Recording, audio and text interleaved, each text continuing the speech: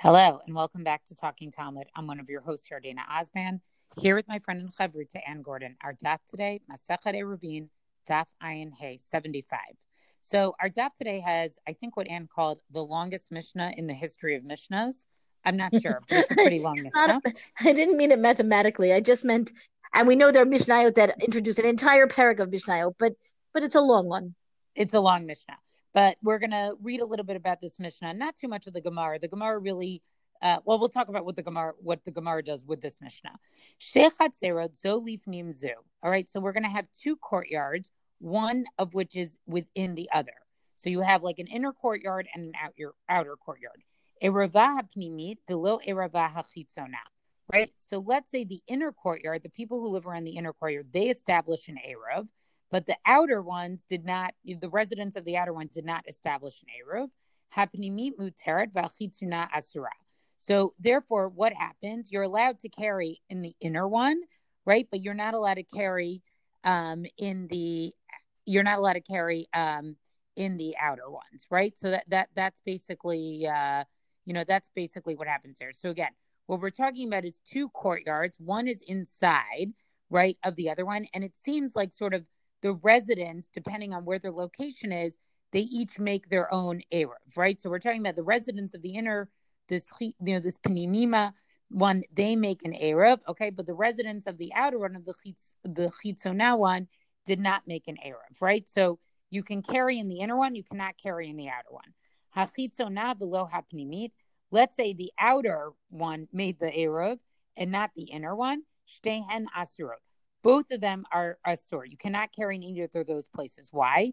Because what we understand is that the residents who live in the inner one, they have to pass through to the outer one. And so in a certain way, they're not just considered to be residents of the inner courtyard. They're actually also residents of the outer courtyard. And therefore, it was like you didn't have all the residents actually participate in that Eruv. Eruvah zo la'atzma. Let's say each courtyard just makes an Eruv for itself, right? And they didn't even think about making a joint Eruv. Zo muter b'fnei atzma, v'zo muter b'fnei atzma. So we allow those, but in other words, the inner courtyard people are going to be allowed to carry in the inner courtyard. The outer courtyard people carry in the outer courtyard, but you cannot carry from one to the other. Rabbi Akiva omer hachitzona shedrisat haregel osrata. V'chacham omrim ein drisat haregel osrata. So this is the halachic principle that the rest of the Gemara is going to spend a lot of time discussing based on this Mishnah. Rabbi Akiva basically saying that carrying in the outer one, right, even is even asur in this case where they made two separate ones, because again, the inner courtyard residents, the one, right, they really have how to say shadrisat haregel. So I like actually how this is translated in the Steinsaltz. They have a right of entry, right? Like, in other words, of course, the inner ones have rights to the outer ones, because otherwise they wouldn't be able to get anywhere.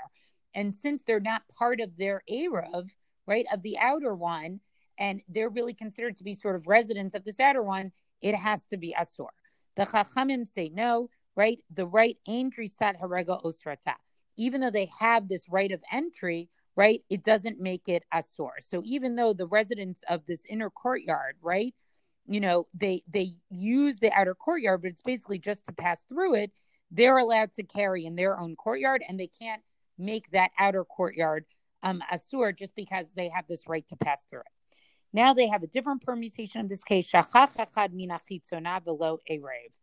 So let's say there's a resident of the inner courtyard who forgot to contribute and to give to the Erev, right? Hapnimit muteret v'achitzona asura. Right? So carrying in the inner one is allowed, all right? But carrying in the outer one is not allowed. Mina pnimit v'lo arev, shtehen asurot, right? But let's say somebody from the inner courtyard forgot to contribute. What happens then? Then both carrying in both of those places, the inner and the outer, they're both considered asur. Again, based on this principle, because this rite of passage is enjoyed by members, is allowed by members. That's exactly how, the Steinsaltz said, is it's a privilege that they sort of have. And, so therefore the members of the inner courtyard can go through that outer courtyard.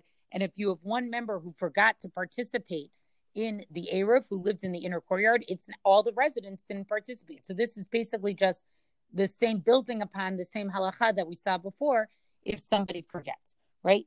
Not new Eruvam b'makom echad. Let's say all the residents of both of these courtyards put their Eruv in one place, right?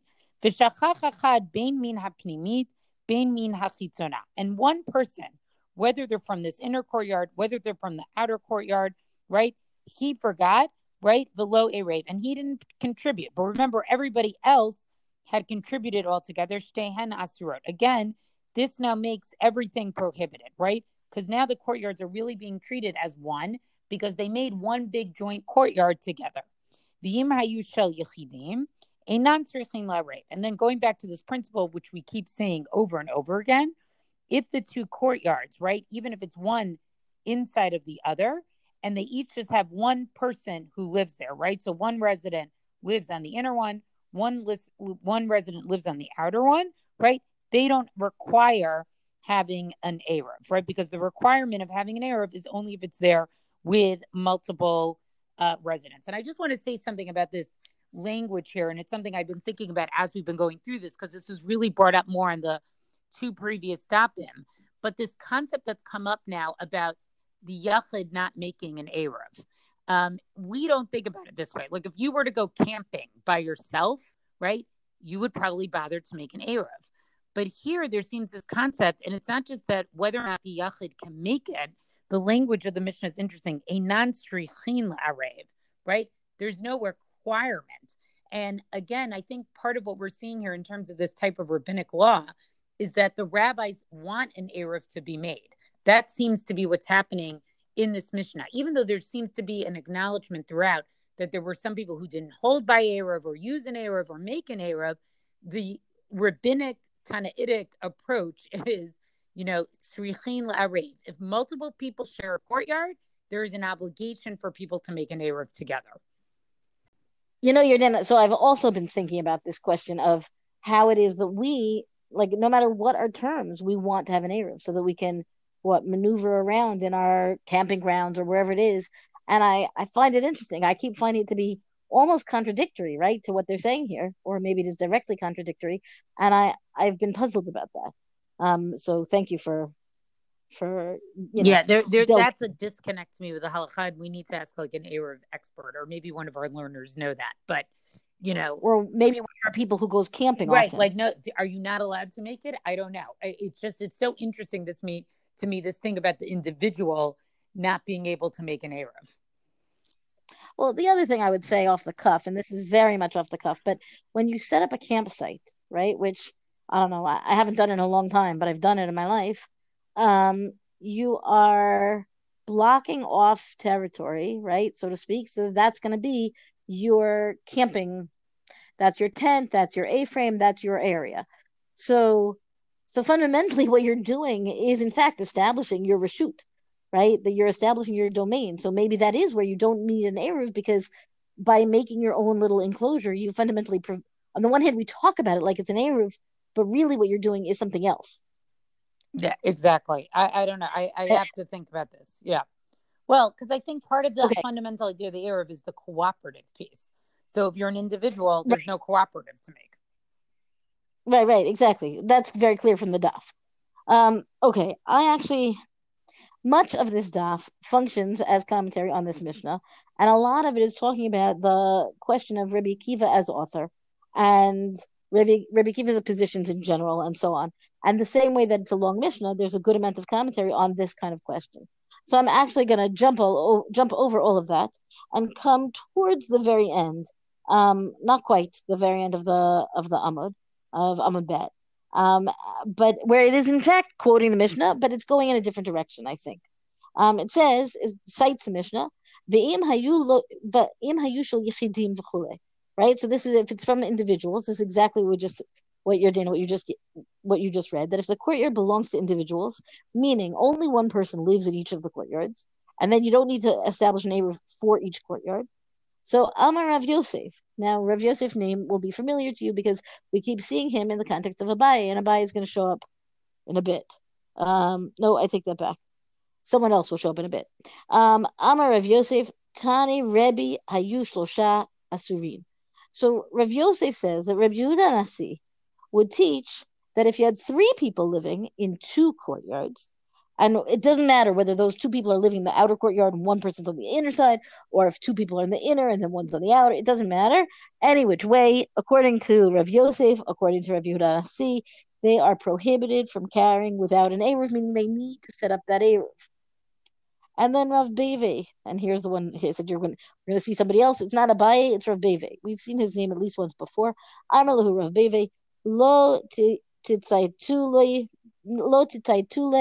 don't pay any attention to Rav Yosef. And this is the very sad passage of Gemara. Don't pay any attention to him. Ana amrita nihila umishmei derav ada bar ahava amrita nihila. I told him that halacha. I told him that piece of information that he just said, but I told it to him in the name of Rav Ada bar Ahava, meaning not Rabbi Yehuda Nasi. And then why is he so adamant about this? Meaning, so go talk to Rav Yosef and just tell him, remind him it was somebody else. But the problem is that Rav Yosef, as you'll recall, Rav Yosef had some kind of illness where he forgot stuff.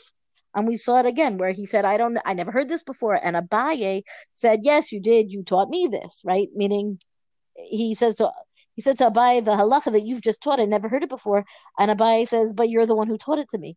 And so in this case, Rav Yosef forgot, or he didn't remember in whatever, that it was Rav bar Ahava. And so therefore, this whole idea that it's Rabbi Yehuda Nasi, which becomes more important as we go on,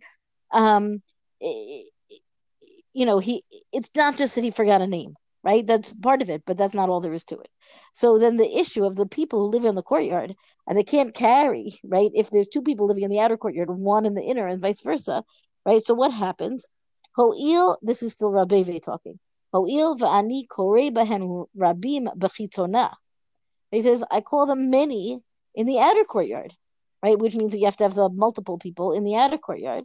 And that's where they issue this decree, right? That says you can't carry, what is it? If there's two people living on the inner courtyard.